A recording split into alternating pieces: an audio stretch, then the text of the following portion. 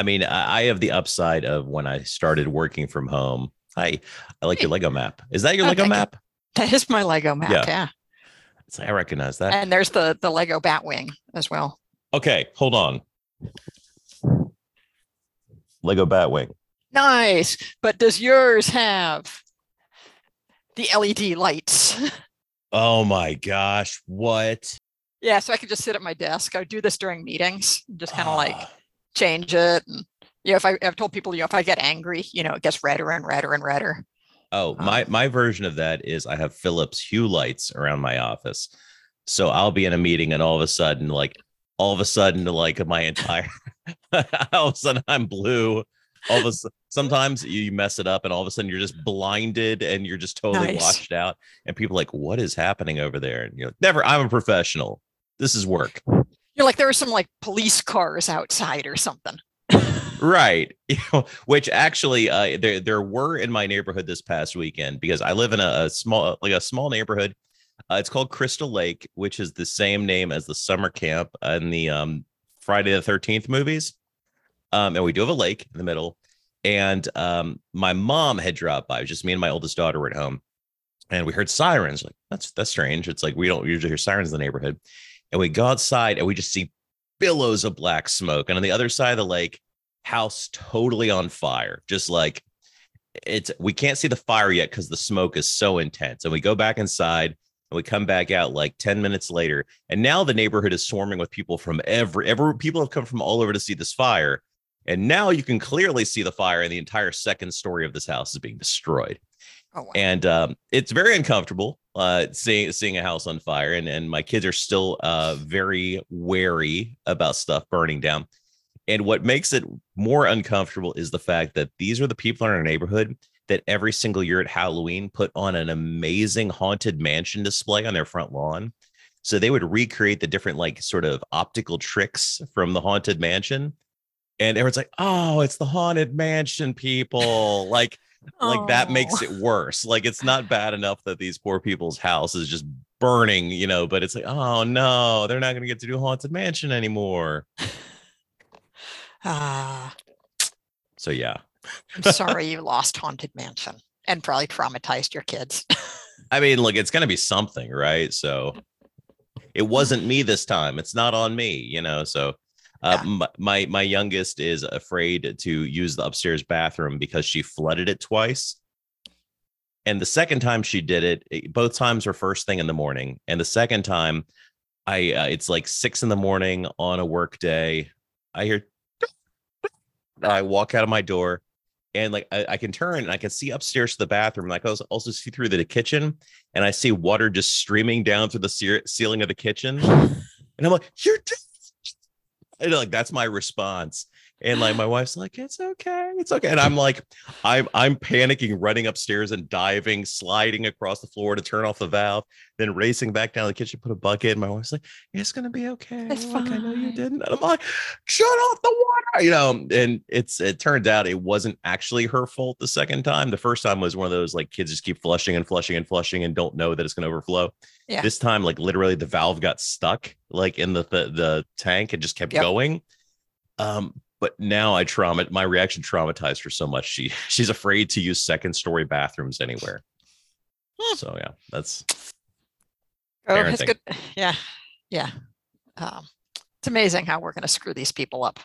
Right. You Like never it's know. it's going to be something, and it's never going to be something you expect. So, you're just trying to like not be like be the good things about your parents, but not the bad things. And then but also not be reactionary to the point where, well, you did this, well, I'm going to do the opposite just because you did that, which is also a bad choice because then you're not actually making a rational decision either. You're just being reactionary. Yeah. How are things in the Pacific Northwest today? They're pretty good. I mean, it's been cold. It's see, I was like 22 this morning when I got up. I don't like that. Um, No. yeah, but it's been No. dry. So yeah, you got that too.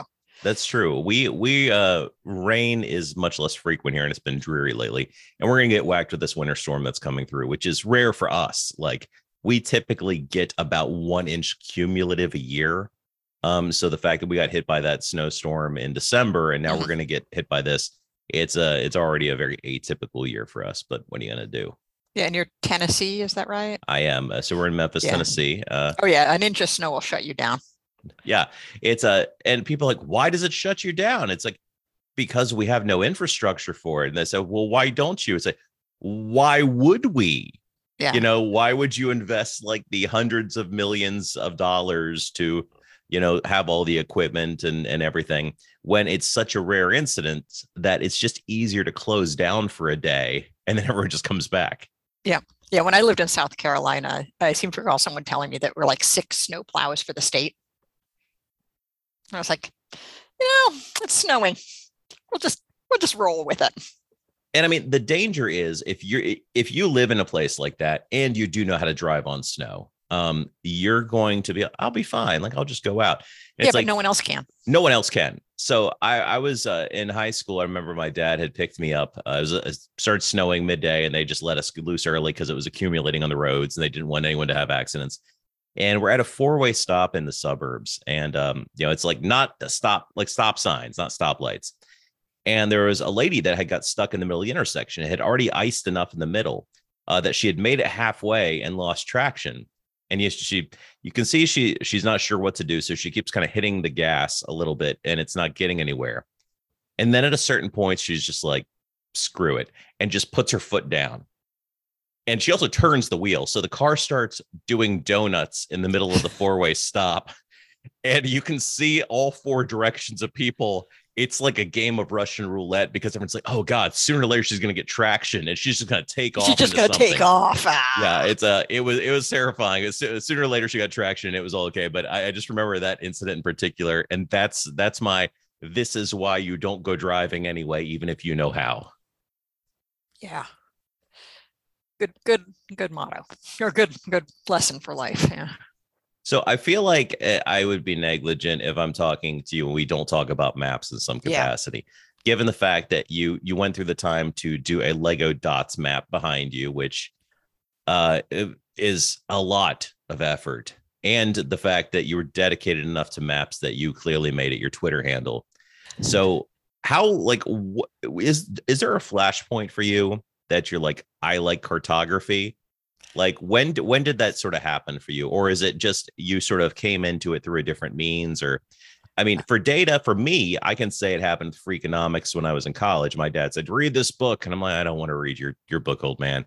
And I read, I'm like, that was really interesting, And then years later, I had a career in data. But yeah, do you have any sort of anecdote, or like what is it with maps for you? How did you get into this?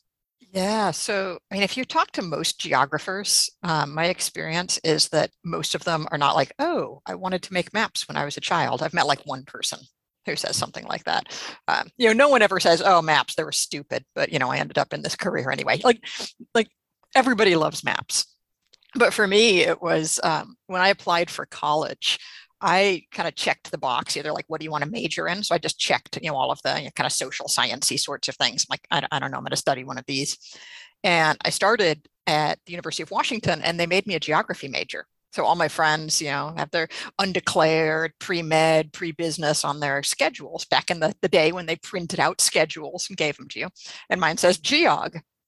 And I was like, oh, okay, I guess I'm a geography major. I had no clue. I could just like change this. It was like, whatever, change your major every quarter. No one cares. And I'm a rule follower just by nature. It's like if someone's like, okay, you need to do X, Y, and Z. I'm like, okay, I'm going to do X, Y, and Z. I get in lines behind people. It's like that's how I am. So I'm reading through the book of all the courses, because you get like that super thick, like here are all the fun classes. It's like, oh well, these classes sound fun, seems interesting. So what would I do to be a geography major? And it's like, within 2 quarters of acceptance to the major, you must take this class. And I was like, oh, I've got to sign up for this class. So I signed up for Intro to Cartography. It was my second geography class as an undergraduate, and it was taught by like crazy man, like serious crazy man. And so I go into the class, and first off, on the first day of class, he like publicly humiliates me, because this is the professor who's like come into all of the lab classes just to say hi personally to the students, because, there's a couple hundred people in the class or something. And he's like, ooh, what have we here? Because my last name is Battersby. I'm very high on the roll sheet. So he's like calling us out and saying hi. He's like, what have we here? A real live freshman.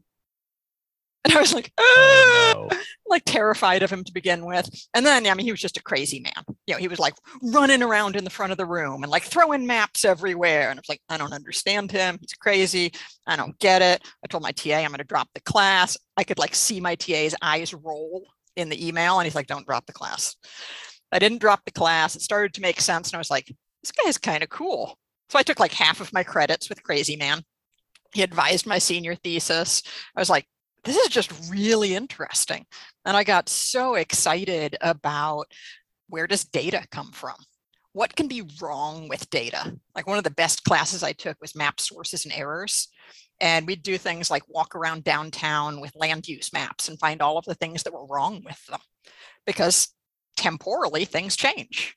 Buildings get built, land uses change, zoning changes. And it was just so fascinating to me that people were so involved in this process, but it seemed like there was so little thinking about the problems of like, how do people understand the errors in data? How do they understand what that does to analytics? How do they understand how it was sampled? How do they understand the analyses? How do they understand the map at the end? And so at that point, I guess I was just a cartographer. I went to grad school, did some more cartography, stayed in grad school, did a PhD. It's like that was kind of how I got into maps. Like, I just found out that I really loved thinking about the data problems and how people think about spatial data, because it's just fascinating to me. But it was all, a data mistake. I have still never done the admission requirements to be accepted into the geography major at the University of Washington, which I remind people every time I go back to like alumni things. That's wild. So somehow you make it through undergrad and grad school and still never met the minimum requirements to take it in the first place. Yeah, when I was doing my senior credit check, they're like, you never took like Geography 101 or something, because I just went straight to the upper division classes because they were more interesting. They're like, but I think we're just going to waive that because you're a senior. You've taken like all of the 400 level classes. I'm not going to tell you. I'm not even going to give you credit if you want to take 101. It's like, oh, it seems like it might be fun. They're like, why don't you go do an independent study or something? Oh my gosh. That's why I actually, when I was in grad school, I was an advisor. So I had an assistantship and everyone had like a job that came with that. And I had to be an undergrad advisor in the business school. And that's one of the most challenging and miserable jobs because you're trying to map these kids' paths through their education. And if you screw up in the wrong place, it can set you back a whole semester or two, depending on the timings of courses. And then you'd be like, there would be parents that would try to get into it with you. And they'd be like, I just want to know why they're doing such and such. I'm like, I can't talk to you. I can't tell you, first of all, because like if you have them sign this form, I can. Like, why can't you tell me? I'm paying for everything. I'm like, because they're an adult. Like, I'm sorry. Yeah. I know you see them as your child, and they are your child. They were born to you, but they're legally an adult. So if talk to them, get them to sign the darn thing. But yeah, it's oh my gosh. Okay. So well, I will say when I was at the University of South Carolina for 8 years as a professor, and I was the director of undergraduate studies in geography, and I loved doing that. It's like, to me, there was something, and I think this is probably part of why I love data just in general too. To me, it's like the whole advising process. It was just really, really exciting to find out, like, what are you interested in? Let's figure out a pathway. How do you put things together? How do you come up with a set of skills that gets you to this thing that you need? I love doing that. But advising there was also like, they were required to come see me. Like, they couldn't register for classes until I clicked a button. So they were very excited about coming to get registered. It's so interesting to hear you talking about data errors in geography, because obviously I deal with data errors all the time, but I don't typically work in spatial data. So I don't really consider that as a factor. In fact, such a small amount of what I do, either personally nor professionally, comes in terms of spatial data. In fact, a lot of times when people are even dealing with, say, regional data or state level data. I work for Jones Lang LaSalle, so we're corporate real estate, so we're dealing with people's facilities and that kind of thing. Very rarely are we actually mapping a building. We're just talking about how your buildings compare to one another. And a lot of people are tempted to put this on a map. And it's like, okay, so you put 500 points on a map, but unless it matters that this one is here and that one is there, did it need to be on a map? Or could you have expressed, I don't know, the efficacy of their work order fulfillment better on a bar chart, and I'm not directing them away from the map for the sake of that, but I've in different cases had clients say, or like another analyst say, like, I put a map on there because they said they wanted this to be more visual. And like, well, does the map do anything? Well, no, but they like the colors on it. And that's when you die inside, because it's like, if I want a map, I want a good map. Like, I want a map that's like useful. And it's like, it matters that this thing is here and that thing is there. And that lends an extra piece of context versus those are just two data points that are now more difficult to understand because I put them in a different format, Yeah, I generally don't feel bad about telling people that they shouldn't use a map. But there are so many cool ways to use a map, even if your data, like the spatial, doesn't really matter a whole lot. Like, I love the map as a filter, for instance. So it may not matter where the 500 data points are, here are all of the properties. That may not be giving you an interesting pattern, but maybe you want to be able to do something like filter to everything in the north part of the city, filter to everything downtown. You can still get that cool mappiness, but you can make it this small thing that doesn't take up a lot of real estate and give people an intuitive way to filter spatially, because they may have a spatial question, but it's not really that the spatial is the most important thing. Yeah. Yeah, it's like, I think there are a lot of really fun, creative ways to get that little map bling. But yeah, generally the worst reason to put a map on your dashboard or in your visualization is because, well, it looks really cool. Unless you want to make it out of Legos, and then you can always use a map. Oh man, and let me tell you, I had my Lego dots organized. I had an organizer. I had them by color and everything. And then my art child got her hands on them, and now it's just a hellscape of color. So yeah, there's a moral to that somewhere. Well, let me know when she wants to turn that into a map. Oh, right. I'll help get her hooked up. Well, I'm gonna try to get the kids to do the Data Visualization Society kids exercises that came in the volume 2. So we'll give that a go and see how that works out. See, I've got my sports kid and movie kid, the old one, and then my young one is my art child and manic pixie dream girl. So somewhere between the two of them, one of the girls will like something on there, hopefully. I mean, we can doll up a map with any color scheme that's gonna fit. Sport. We do it in your favorite team colors. We'll do it in pixie rainbow colors. Yeah, we can work on this. Okay, I have a geography-based confession that I have to make. I have to be careful because everyone is awake at my house, but we have a minor league baseball team downtown. And when my oldest daughter was young, we had gone to a game, and the next day I had an old baseball in the garage that I left in the bushes of the front yard, and she found it and said, "Oh, the Redbirds must have hit this." They're a solid 20 miles away. She's now 11, and because she's downtown so infrequently, has yet to put together the geographic distance to understand that it's physically impossible for baseball players to be hitting the ball 20 miles into our front yard. So sooner or later, this is going to come out. Well, if the wind were blowing just right. I mean, it doesn't happen all the time. I mean, I guess it could happen. And I'll say, so I love baseball. I have been to a Redbirds game. You have? I have been to a Redbirds game. Yeah. Wow. Yeah. When I was driving out to South Carolina to move out there, I didn't do a particularly fast drive. And so I would choose, what's a fun, interesting place to stop, somewhere I've never been. So I spent a night in Memphis, and it turned out there was a Redbirds game, and I was all over that. I thought it was great. It's a really fun little park. Yeah, I love minor league baseball. Minor league is, it's hard to beat because like everybody loves it. It's just everybody's enthusiastic, and we love minor league everything. I'm never really into like pro sports, but my oldest daughter and I, we used to go to, we had a minor league hockey team called the River Kings. We'd go see them, and she absolutely loved that. And now they've switched over. We have a minor league indoor soccer team called the Memphis Americans. And it's a much more exciting version of soccer because it's using the boards of a hockey arena. So Oh yeah, yeah, indoor it's soccer because much there's more. like no out of bounds, right? Oh yeah, they're playing it off the walls. It's super fast paced and fun, and no one up there is making like $40 million. It's like the stakes for everyone is just like the game. So it's a lot of fun in that. I have to ask you, I don't know a ton about maps, and I'm looking at your Lego map. Is that a Mercator view? The Oh sort my of God, take that question back. Okay. This is See, this is an equal Earth projection.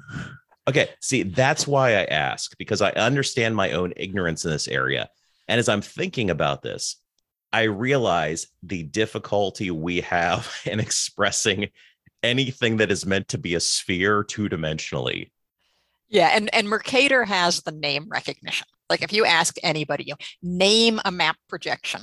Like I'm going to say, like, unless you're talking to a geography nerd, 99% of people are going to say Mercator, and the other 1% are going to say, "What's a map projection?" Yeah. Because Mercator is, you see a lot of it. I mean, a lot of base maps, Google Maps. I mean, there's some switching around these days, with technology changing. It's just a little bit easier to use some alternative projections. But kind of traditionally, Google Maps was Web Mercator, which is just a variant of Mercator, and it's so close. Just consider them the same for all intents and purposes. But yeah, you can see it on Google Maps, on Tableau, on Bing Maps. Any of those kind of standard web map tiles. They're going to be a Web Mercator projection. It's big, it's rectangular. Computationally, there are lots of reasons to use it. People see it a lot, but it has some problems. And so it gets a lot of bad press. And, the bad press generally revolves around, well, it's not equal area. So everything, as you move away from the equator, everything gets enlarged. So the scale changes. So just another point, anytime you see a Mercator, a web map, and it's got a scale bar on it, oh my gosh, it's so wrong. Like my favorite part about Tableau, if you put your cursor over the scale bar, it'll give you a plus or minus accuracy. Zoom to like Greenland or something and put your mouse over the scale bar. It's like plus or minus 4,000 miles. It was great. Wow. I love it. I love that we did that. Like that's one of my favorite. That's one of my favorite things in Tableau. But yeah, so Mercator just has this great name recognition, but it distorts area. And so for a lot of thematic mapping, it's not a great choice because you want to be able to compare areas to one another. And so other map projections have been developed that make it so that you have just kind of a more level playing field in order to do those area-based comparisons. And one of the ones this wasn't just in the last decade, a number of folks got together and they designed this map projection, the one that's behind me, the Equal Earth projection. Bernie Yaney, Tom Patterson, and Boyan Savric. I think it was just the three of them. Dan Strebe may have helped him out as well with some of the equations. I'm not sure, but it's just a really kind of nice equal area projection that looks pretty. But just since I'm kind of talking about the equal area stuff, a couple of years ago, I wrote a paper called "The Unicorn of Map Projections," because this is one of the things that just cracks me up. Every few years, there's like this big like social media blitz, and the press picks up on it. It's like somebody has invented the new most accurate map ever. It really literally happens like every 2 to 3 years. We have a new most accurate map ever because people are like all of a sudden discovering that maps distort because a globe and a flat map are like topologically different. And oh my gosh, you can't make everything perfect. And so someone will be like, but I made a new map. It's equal area and it's the most accurate map ever. And it's as accurate as other equal area maps. Turns out equal area is equal area. That's interesting. That was something I knew I had to ask you about because I was thinking about this before I saw your Lego map. And I was thinking one of my big thoughts is at what sort of, okay, if we're zooming up from the ground, like I'm standing on the ground, I'm limited to the sight that I can see around me. That more or less, I'm not experiencing too much of the curvature of the earth, right? I'm not experiencing too much distortion of of geography based on what my human vision is limited to. At a certain point, like how far up are we getting before we're starting to experience that? Like seeing a country level, like a certain by continent, we're seeing it for sure. But like, at what level does it matter? I guess I'm thinking, I mean, it depends on, like how big of an area you're talking about. Because countries are all such different sizes, even continents are such different sizes. It depends on the location. Even if you talk about like the conterminous United States, just the lower 48 states, it is large enough, and you've got kind of a great enough east-west expanse and north-south that you're going to start to see some noticeable distortion with pretty much any projection. And distortions can take different characteristics. So distorting area, distances, directions. I mean, one of the big things any cartographer does when they're planning out a map is think about what is the data, what are the types of things people are trying to interpret, and so what are the properties that I need to preserve in order to make it so that people can understand the data more easily, because not everything has to be area based. Let's say you're working on some kind of shipping map and you really want to see from this one origin location, I need to understand the distances to every other location.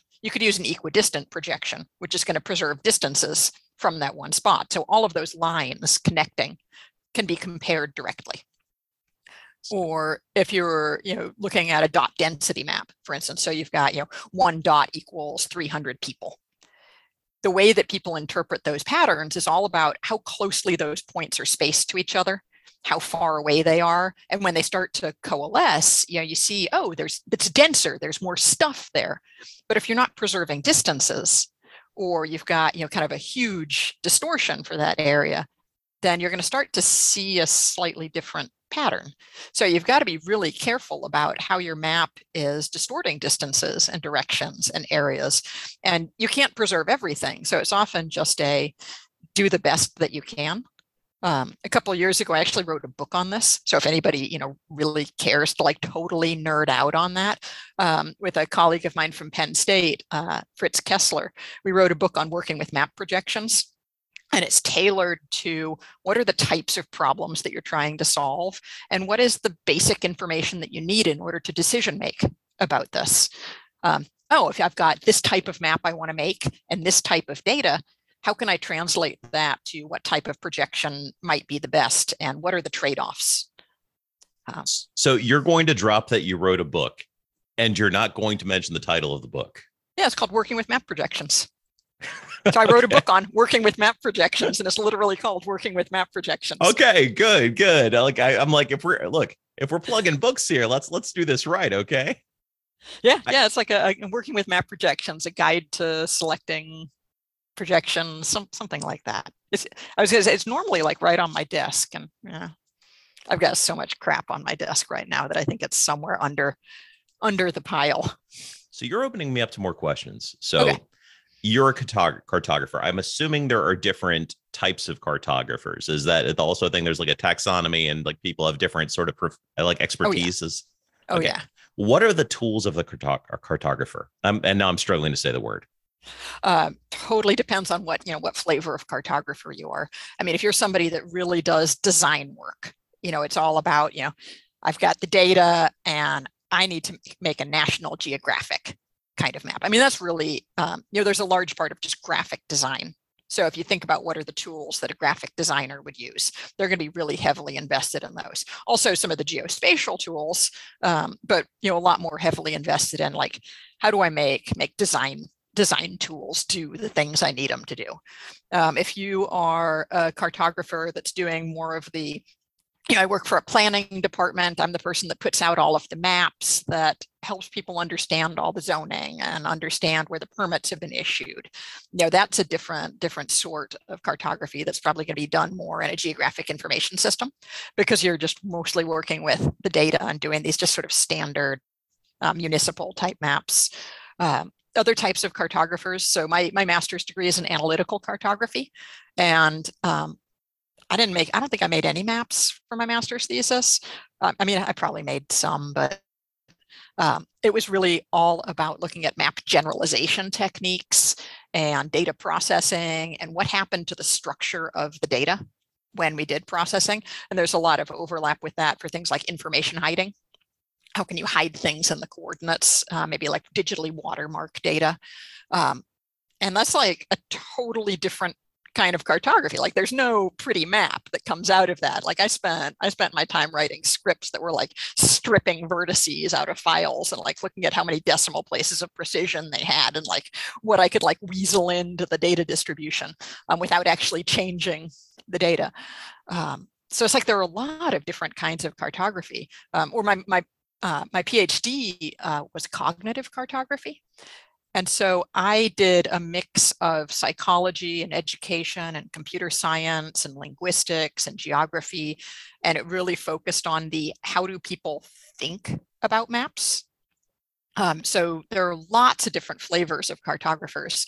And if you asked me to make a map that looks good, which is what most people think cartographers do, other than my Lego map, I make the frickin' ugliest maps of anybody I know. I'm like, I know I've got the title cartographer, but do not expect, nice color choices. I'm going to go to Color Brewer. I'm going to get a color scheme that somebody else said looked good. And there we have it. Like, I don't make nice looking maps, but I love the data. See, this is so fascinating because people would say we're both data people, like, oh, you data nerds. And it's like you and I are speaking two entirely different languages here. I think people don't realize how stratified so many different professions are. Like we both may deal in data, but what we do is so vastly different. Oh my gosh, that's so But fascinating. there are so many things that are so similar too. Like I work with a lot of spatial data. You're telling me you work with a lot of data that isn't spatial, but I bet we have a lot of the same problems. If you think about what are the steps that you go through with your data before you do anything with it, you're looking for, are there anomalies? Are there things that look kind of weird? What needs to be cleaned? Are there things that need to be simplified? I might be simplifying the borders of a country just so the line work looks better at whatever scale I'm working at. You might be simplifying 87 different data classification codes down to 10. It's all exactly the same process, and it's really similar ways of thinking about the data, because it's about what do I have to do to get the data clean enough for a model or for analysis, to get it optimized so that it's fast, to get it optimized so I can visualize it and it looks good. Because you're not going to make a bar chart with 70 bars on it, just like I'm not going to make a choropleth map with 70 different hues on it. No one's going to like that. Absolutely not. So you've actually opened my eyes to a lot of stuff and made me think, because I was actually thinking like, so obviously humanity has gone through a lot of different phases in terms of our mapping, right? Like there were ages of like exploration and colonization when people were discovering, places that maybe people didn't live, maybe places people did live, and mapping stuff that had not previously been mapped. And that's, we're getting the outlines of our continents, we're finding out where rivers are, we're actually like putting some kind of visual to this where we can actually communicate to someone else, hey, look, there's this thing, rather than describing, if you head northeast in this direction for several hundred miles, you'll get something. We could actually put together something that described what it's like to get there. What are we mapping now? Like, Earth is limited in landmass. Obviously, there's, 70% of that's underwater. So I know we're mapping oceans too. Like, what do we map? Like, are we remapping stuff? Everything. No, I mean, it's like there's so much more data. Like, have you heard of digital twins? No. So, for instance, like trying to create these digital twins of locations. You've got all of these sensors that are collecting data. So it's like the whole Internet of Things, being able to track everything real time. I mean, there's just scads of new data. All of these new satellites that are going up, all the small sats that are collecting imagery data, LiDAR data. There is so much data being collected. I mean, I can't even describe like how much data is being collected. And I mean, it's like, we just have so much. I mean, there's still so much we need to do. I mean, things like mapping the seafloor. I mean, I think there's still a huge portion of the seafloor that needs to be mapped. But, if we want to do like really good analyses and we really want to understand the problems of the world, we need these massive volumes of data. the old school data collection of, the surveyor went out, I know how many feet to go, and then I turn, and I've got all this data. I mean, that's great data. And it was great for the way that we could collect data back in the day. But we have so many new ways of collecting high volume, high precision, just temporally, very, very regular temporal slices. Yeah, the world is we're just swimming in data, and we're only going to get more and more data. It's amazing thinking about the spatial data that's being collected now. I have to think, given the sophistication of new techniques and the ability of sensors to capture stuff at a level where previously someone might be using pen and paper to, describe the outline of like a cove or something, that we're probably changing our understanding of a lot of different things based on what has previously been mapped. There's plenty of room for human error, miscalculation, all of that. I wonder, like, are our coastlines changing all the time? And we don't, at a level we never perceive, because we're getting better data. Oh, yeah. Yeah. I mean, the coastlines are always changing, sea level rise. Sure. What about any state or any country that has a border that's defined by a river? Does that river always stay in the same place? Nope. It meanders. So over time, the course of that river changes, which means that your boundaries change. The world is constantly shifting. Location is kind of, I don't know, ephemeral. What does it mean? It really, and it's funny you say that, because I'm literally in one of those states, and I'm 20 miles away from one of those boundaries right now. The Mississippi River is literally in my backyard, and it separates us from Arkansas, and Mississippi is right below us. We're in a 3-state area right here. Within 20 minutes of driving, I can be in any 2 other states. Think about what constitutes beachfront property, and then the hurricane comes through, and beachfront property is now a little different. You had 3 houses in front of you, and now you're beachfront. I mean, geography changes a lot. Wow, this has been very illuminating, because this is something I don't think about, and I suspect most people don't, because we just sort of take for granted, like, this is what it is. We look at a map, we look at maps of the Earth. We don't take into account that some things are dramatically overstated or dramatically understated. Probably dramatically overstated as you get to the outer, the upper and lower hemispheres, as you mentioned, further away from the equator. But like, we just look at that as like, yeah, that's Earth. And we don't put a lot of critical thought into it, because, we're busy, or, we're not interested. Yeah, I mean, this is kind of a huge part of what cognitive cartography is, thinking about what are these ways that people think about the world, and how does it line up or not with the way that we're representing the data. So one of my favorite little demos that I would give folks, because oftentimes, questions might be something simple like, I've got a bunch of data points, and I need to know what county or what census tract or what, insert aggregating geography level each of these points falls into, because I'm assigning, the customers to sales territories or whatever.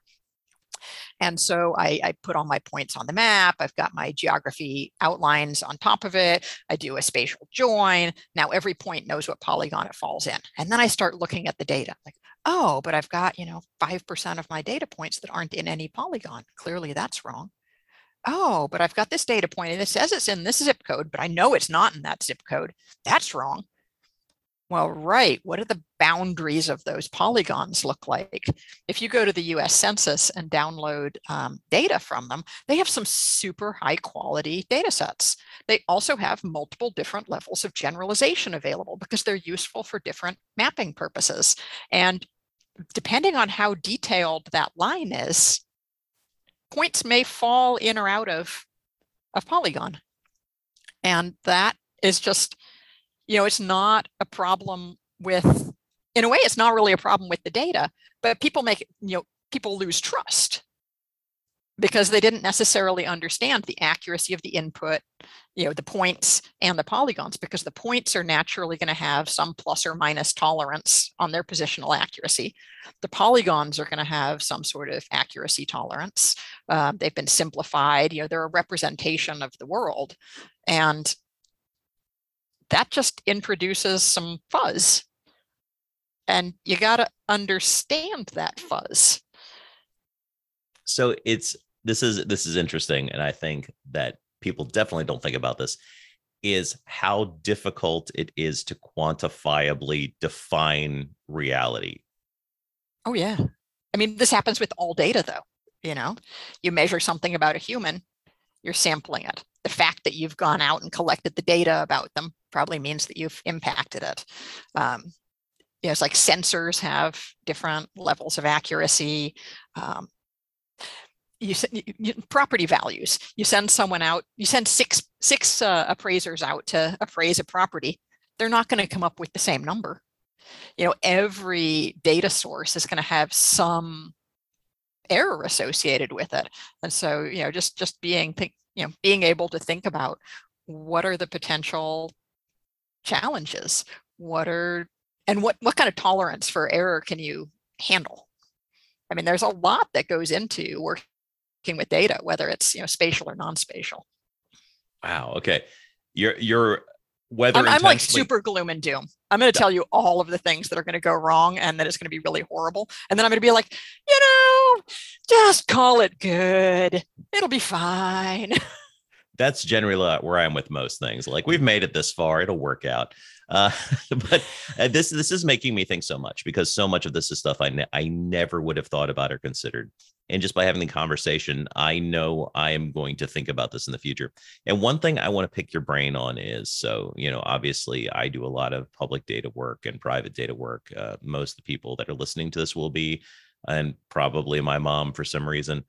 So I wanted to ask you, okay, someone's making maps. Do you have any gotchas, like watch out for this, or like general map making advice for data folks that are making maps? If you have a choice, always think about your map projection to make sure that you're picking an appropriate map projection. Think about how you've simplified your data. Whether it's the spatial data and you're actually generalizing the line work on it, or thinking about how you bin your data values. Let's say you're showing a map of median household income for the United States. You might not show every individual value. You might break them into ranges. 25 to 50,000, 50 to 100,000.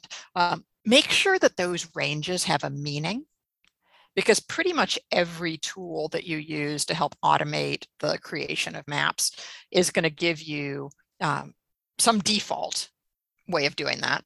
And then, maybe, one to, a half dozen prepackaged, pick one of these statistical ways of, creating bins. And that's a large part of how people see the pattern, just looking at light stuff, dark stuff, more things, less things. And if you don't pay attention to that, you can be super misleading, really bordering on the unethical, data representation. So I think those are those are really kind of the top things that come to mind, thinking about the accuracy, thinking about the map projection, and really thinking about your classification and how you end up representing the data on the map. Because, no one's going to read the legend. I mean, if they do, that's great. But for the most part, people are very intuitive with reading maps. There's more stuff over there. There's less stuff over there. I have interpreted the pattern. And it's going to be based on colors. It's going to be based on the symbols that you choose and the individual decisions that you make without messing with the data at all. It can present a very different picture on the map. And that's something to be super cautious about. I feel like I'm going to need to go back and re-listen to this podcast myself to pick up half the details, because I feel like you're putting out so much detail. And I'm slightly overwhelmed because I realize how little I truly know about this. Well, what I used to do in class when I was teaching university classes is sometimes we would do what I called a map Monday. And I'd have all my students, I'd give them a theme, and everybody had to find a map. and we'd pick, half a dozen of them, and we would just talk about them in class. What was good? What was bad? What could we ask questions about? Maybe we need to do, the Map Monday podcast, where it's like you can get your listeners to submit some maps that they think are interesting, and we'll just pick them apart. I will tell you, while I'm not a map guy, I do have one boutique data map that I did buy, and that was I bought RJ Andrews' map of California. I don't know if you've seen that or have haven't that, seen but that one now. yeah, it's excellent. I'll have to send you pictures later. It folds out, and it as it folds down, it reveals each of the industries across the state of California. So it's cool. pretty cool. It's a vertical map that he hand drew. I think he did a Kickstarter for it, and I'm like, this RJ is a cool guy. This seems like an interesting thing. It's $30. Why not? So yeah, that sounds great. Yeah, it's that seems right up your alley. But yeah, it's maps are interesting. Like I discovered we took a family trip to St. Louis a few years ago, and in the gift shop, they covered a lot of the history of sort of, they did like a 3-tiered history of sort of the region. It's like this is the like American colonist version of what happened. This is the Native American version of what happened, like to get the different perspectives, because it's very easy to see history through like one lens, depending on who you are or who wrote the history.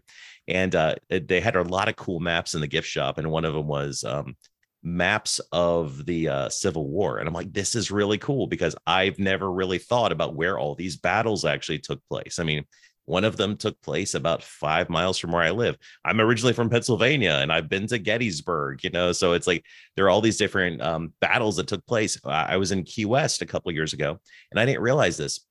Key West is home to the southernmost U.S. fort.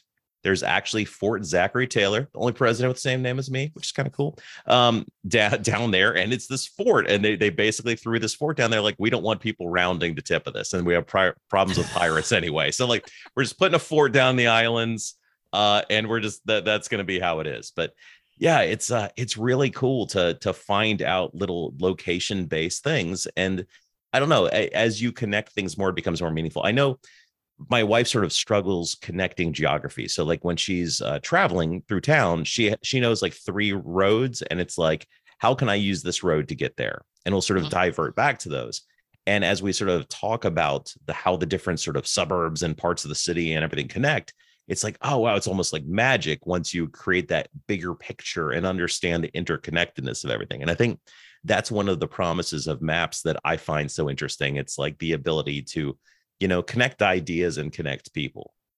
Yeah, and we'll have to bookmark this for another conversation. But I used to do work on wayfinding strategies, so we can talk about how to help your wife learn some new places, because there are all these cognitive ways that people start to put together information and form these real kind of survey grade knowledge about space, where they allow them to do shortcuts and stuff like that. It's really fascinating to think about like how the human brain just internalizes spatial information for navigation. That's so awesome. I definitely do want to follow up on that. This has been really cool. I'm glad that we decided to do this. Thank you. I feel like I have barely scratched the surface.